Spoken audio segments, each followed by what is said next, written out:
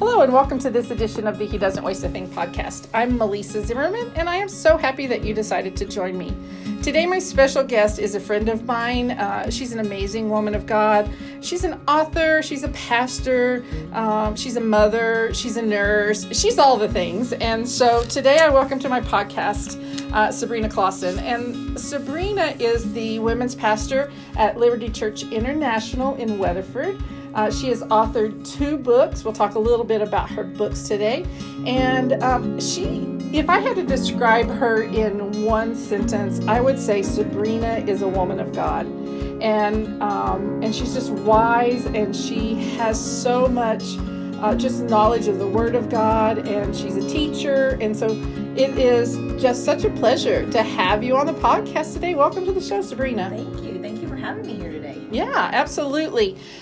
So, just for fun, I always like to start my podcast out with a little thing I call this or that, so we can kind of get to know you. And it's just, do you prefer this or do you prefer that? All right. Okay, you ready? Try this out. Okay. Are you an early bird or a night owl?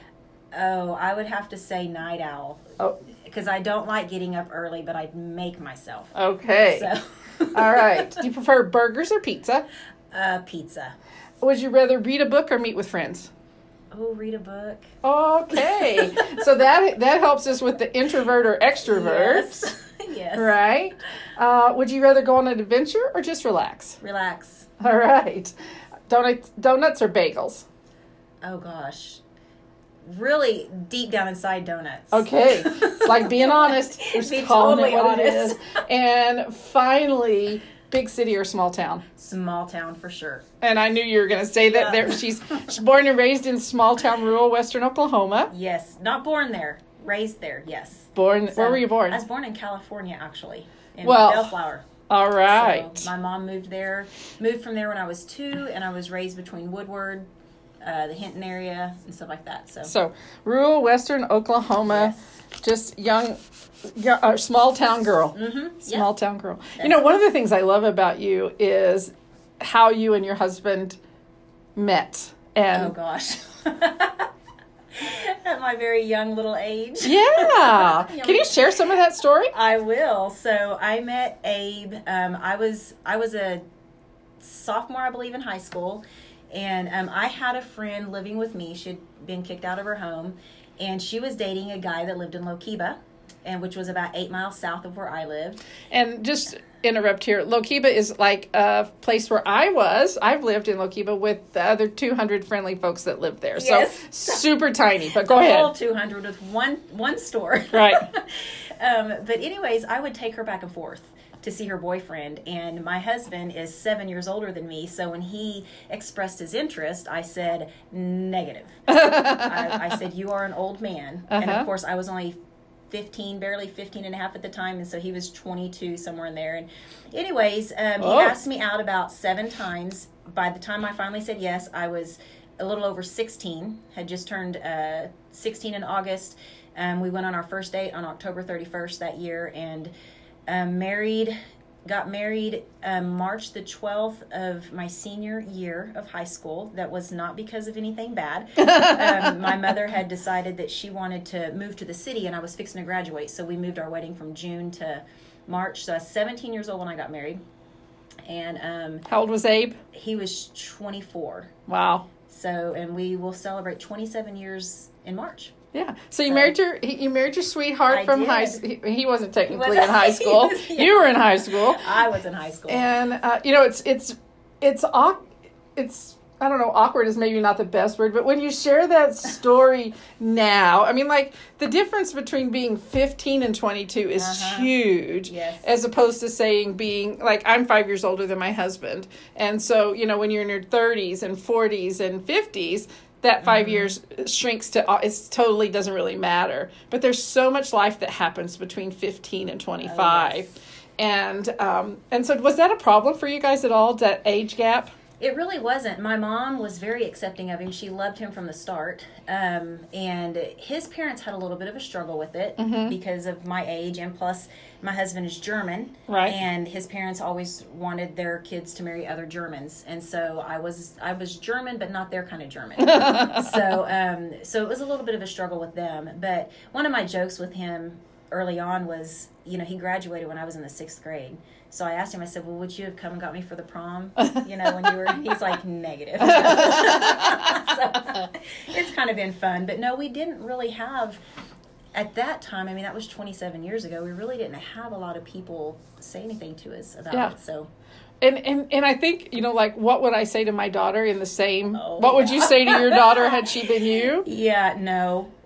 That's exactly what I would have said. Both of my kids have honestly kind of struggled because I married so young, and so they felt that they should be married at a younger age. And I'm like, you guys are not. There was a difference in a 17-year-old me and a 17-year-old them. Yeah. And my life was much different than theirs. And so they've been much more protected. Right. And so they're not quite at that more mature stage when they were 17. But no, I would not have allowed that at all.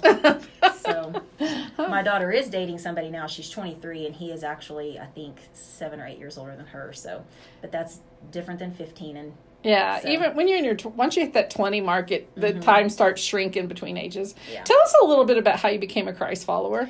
Well, I actually was saved at the age of 4.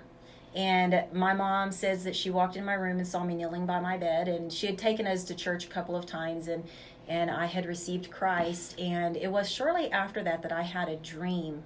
And in the dream, Jesus came and took me by the hand, and he was walking me through a park. And he was just talking to me, and he took me and he set me on a rock, and he said, I have plans for you, and you will come and live with me someday, but I need you here to do some things for me first. And I've never forgotten that. And so my whole life, I've kept that hidden inside of me, and I've never,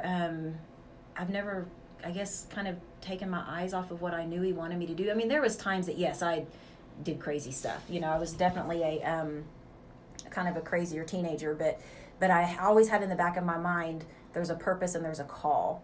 And so literally from the age of 4, I have been a Bible reader and just a follower of Christ, a worshiper, since that age. That's awesome. So, and I think that's a beautiful story. I don't think it's everybody's story for sure, and so during the time that you were a Christ follower, since you were so young, I know I came to know Christ in my early teens, but I would still have had what I like to just refer to as some spiritual vacations along the way. Yes. Yes. Did you find that to be true for you? I think so, yes. I mean, there were seasons. I know I lost my best friend at the age of 15. She was in a car accident, and I think that put me into a season of, I know you are real, God, but why would you allow something like this to happen to my friend? And so that was kind of in between that break of stopping to seek him and just kind of going off on my own little path for a little while. I don't know. I dated a couple of different, I only had 2 boyfriends before I met Abe, but they were in that period of time. And it was just, I don't know. That was probably one of the biggest times that I found myself really taking that spiritual vacation and saying, I don't want this anymore. Mm-hmm. And then it lasted, to be honest with you, probably until Abe and I went to church after we got married and stuff. And I still kind of went here and there, but I kind of walked away from everything else. And I knew that I was supposed to be in, with the body of Christ. I knew that my relationship needed to grow, but there was just so much hurt and confusion at such a young age. I just didn't understand. Mm-hmm. So that was something God and I had to really walk through. And it wasn't until my daughter was born that I finally one day just woke up on a Sunday morning and I'm just bawling. And my husband was like, why are you crying? I said, I can't go back to your church. He went to a very small community church that there just wasn't, the Holy Spirit just wasn't there. And I said, I can't raise my child this way. She's got to know the truth, And so at that point, we began seeking a different path for ourselves, our family, and stuff. So that's awesome. So let's segue a little bit in. You've authored a couple of books. Yes. Let's talk about your first book. Okay. My first book is called Fear Can't Have Me. It's Overcoming Fear with the Truth. My whole entire life, because of just things that had happened in my childhood, was based on fear. That was what drove me. And I knew that God had called me. I knew there was purpose. One of the things I love to do was sing. And I knew I was supposed to be teaching at one point in my life, but I had the biggest fear of people. I mean, massive fear. I would skip school on days that we had to give oral reports, you know, or if I knew I had to read out loud that day, or I hated reading. I had a fear of, like, I just was a massive people pleaser because I just didn't want to be told. I wanted to be loved and accepted in everything.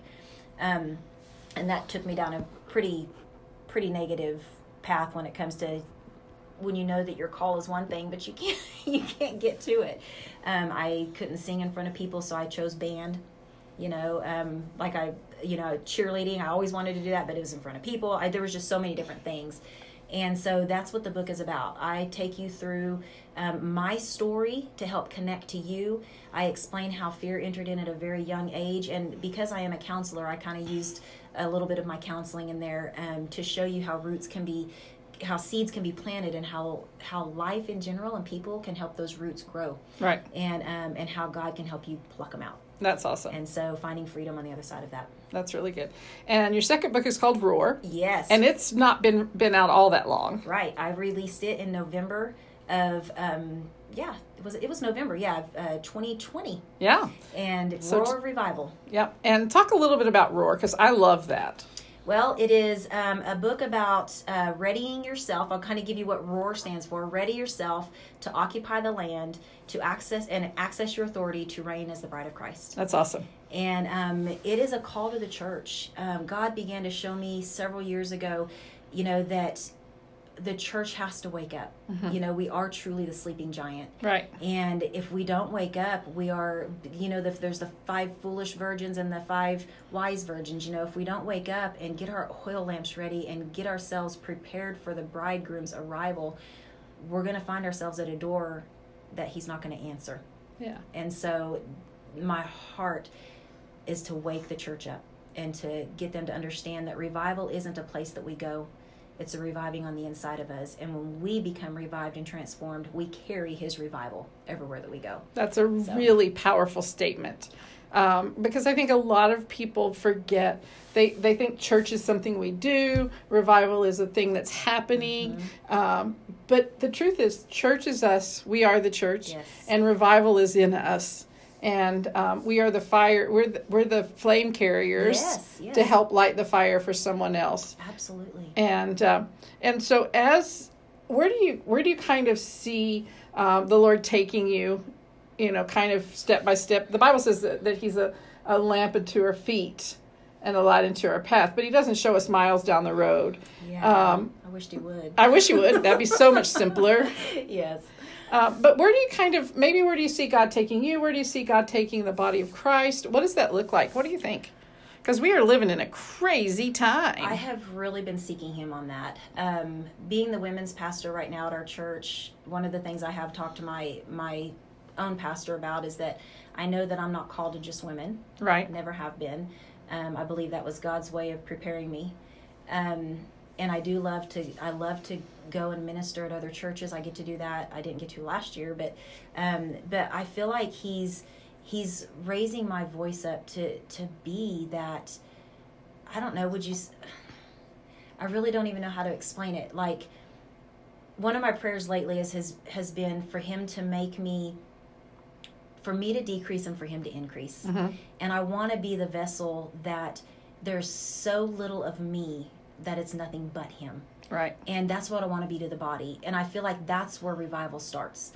And if I could travel the world just telling people we have to wake up, and that's what I would do. But I don't know what his direction is right now. I really don't. And how would you, and you say, I would travel the world and tell them that we needed to wake up. Mm-hmm. What does that mean? Let's kind of extrapolate that out just a little bit. Okay. Well, the way I look at the church today, a majority, I'm not saying all of it, that's one thing I want to get clear, is a majority of the church, I look at it as we have climbed into a boat of comfort and conformity, and we literally have let the waves that the enemy has used to rock us help us to fall asleep. And we have drifted into a place that the church looks more like the world than the world does. Yeah. And we have to get back to a place of holiness. If we do not find that place, that the word says that Jesus is coming back for a pure and spotless bride. That means holy. Right. And holiness is literally walking out. I'm not saying we have to be perfect, but having that desire to just do as God wants us to do. And no matter what I have to lay down for the kingdom, that's what I'm going to do. And I believe that there is, if you go back and you read a lot of the generals of the faith, they lived a life that not many would live. Right. And so I believe in my heart that there is just a remnant that's willing to do that. Mm-hmm. But that's the remnant that's going to bring revival and cause the earth to shake, per se, and usher in just what God's going to do, And I love that. And I think, I think you're right. I think sometimes to get where we want to go, we can't do what everybody else is doing, If we want something that we've never had, we can't keep doing what we've always done. And I think God is calling the church to a place of oneness with Him, to a place of intimacy with Him. And I think if we can share with the body of Christ and it comes through the demonstration of it in our own lives. If we can share what intimacy with God really looks like, right? I think it changes our perspective. I grew up with the concept that the Bible was sort of a book of rules of do's and don'ts, and I just had to try really hard not to do the don'ts, right? And in fact, I would say I kind of grew up in the shall not church because we knew what we shall not do. Yes. but we weren't sure what we shall do, but we were 100% confident about what we shall not do. Yes. And I think it's so funny because when you try to live your life from the position of, well, I don't do these things, right? And you're constantly focused on what I can't do, what I won't do, what's not right, that you lose the heart of what's right. And when you lose your heart into the Father, then there's a lot of things I don't do now that I used to do, and I have literally no desire to. It's gone. There's no draw there anymore. And that's because those activities or beliefs or whatever filled those places in my heart don't need to be filled there now because they're filled with the Father. Yes. And that comes with maturity and time and intimacy with the Lord. And I think that's your heart, is to help people to go there. Yes, it so is. I think about Revelations 2:4. That's one that I have pondered that scriptural passage, actually Revelations 2, several verses through there. But, John is writing a letter to the church, and he's saying, I think it's the church of Ephesus, if I'm not mistaken. I may be wrong, but he's talking about, God says, I'm proud of you because you've done this. And, you've watched the prophets and known which one was true and which one wasn't. You've watched this, you've done that. You've done good works, you've done all of this. And he's going through all of this thing of, it's kind of like that sandwich thing, a piece of bread, the yucky stuff, and then another piece of bread or whatever. But it's like, you've done so well, but I have one thing against you, and that is that you've left your first love. Right. And I believe that that's the awakening in the church, is coming back to that place of our first love. When our desire changes back to the place of our first love, there's a chapter in my book in Roar called Desire versus Works. And it's literally talking about that. When your desire becomes fully for God, it's not a works mentality. It is I just want to love you. Right. And he removes those desires for what the world has placed in us. Flesh is no longer driving. Right. And that is that's going back to your first love. And, it's funny because there was a lot of days when I couldn't understand how that could be possible, right? Yep. Where your flesh didn't drive you. And it's just as we mature in Christ, as we grow in that personal, intimate relationship with the Father, that it kind of works itself out. It absolutely does. It just works itself out, and the things that I used to think were awesome don't have any interest to me anymore. And it's not because I'm holier than thou or because I'm better than anybody else. It's just God has transformed my heart, and that's the whole point of what we do. Yep. And so I just love that, right? And I think if people walk away from this podcast and just have listened to us, if I think we can both agree that if they walked away with the idea that there is more to the depth of the love of the intimacy with the Father that is life-changing than anything else, we win, don't you think? We absolutely win, yes, absolutely. And so thanks for sharing that. You're welcome. Thanks for sharing with me and hanging out with me today on the podcast. Of course, in the show notes, they'll find all of the connections if they want to invite you to come speak. Maybe they want to read your book, where to get your book, all of those things. All the things will be in the show notes. And so really, if you're a pastor or a church or an organization and you're looking for a speaker, Sabrina's your girl.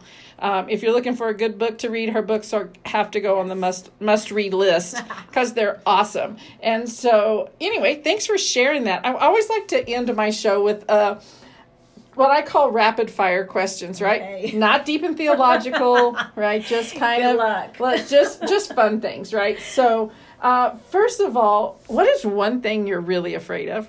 Oh, spiders. Oh, my husband says, I thought you were fearless. And I said, there's healthy fears and there's not healthy fears. Spiders are a healthy fear. They go into the healthy fear. That's Yes. super funny. What's your go-to song for karaoke? Oh, gosh, karaoke? I don't karaoke. Me either. That was fun to ask.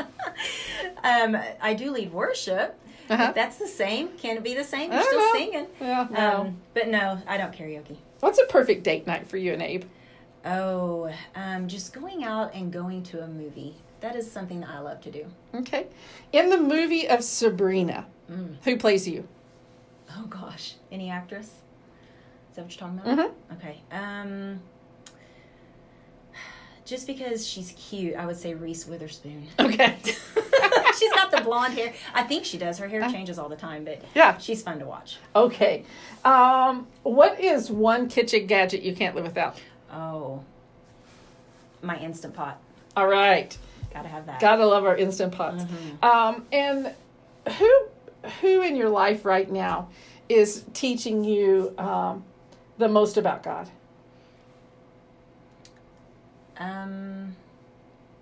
Honestly, I would have to say my pastor. Right. Well, Scott will be happy Yeah. about that. Yeah. He's one that I highly look up to. Awesome. So, Aside from the Bible, best book you've ever read? oh my gosh, honestly, Approval Addiction All right. by Joyce Meyer. Okay. That set me free. Such a good book. Yes. And the last question that I ask everybody on the podcast, every single show, is this. If you could say one thing and one thing only to make Jesus famous, what would you say? You said not deep and theological. Oh man, to make him famous. Gosh, that he loves you, and that he just wants to be one with you. Right. That's so good. Well, thanks for hanging out with me today. Thanks to you, the listener, for listening to the He Doesn't Waste a Thing podcast. This is that time when I ask for my trifecta of favors, my trifecta of goodness. One, if maybe this is the first time you've heard this podcast, or maybe you listened to a couple of them or whatever, but would you do me a favor? Would you just hit that subscribe button so that all of the episodes coming up will be in your feed and waiting there for you? Second of all, would you give us a 5-star rating on iTunes? Let's face it, Melissa Zimmerman, not the easiest name to find. And if you give us a 5-star rating, it kind of helps us bubble to the top. And finally, and most importantly, would you share my podcast with your friends? Sharing is caring. And so I hope that you care enough to share. Thank you for listening today. And until we meet again, remember, He doesn't waste a thing.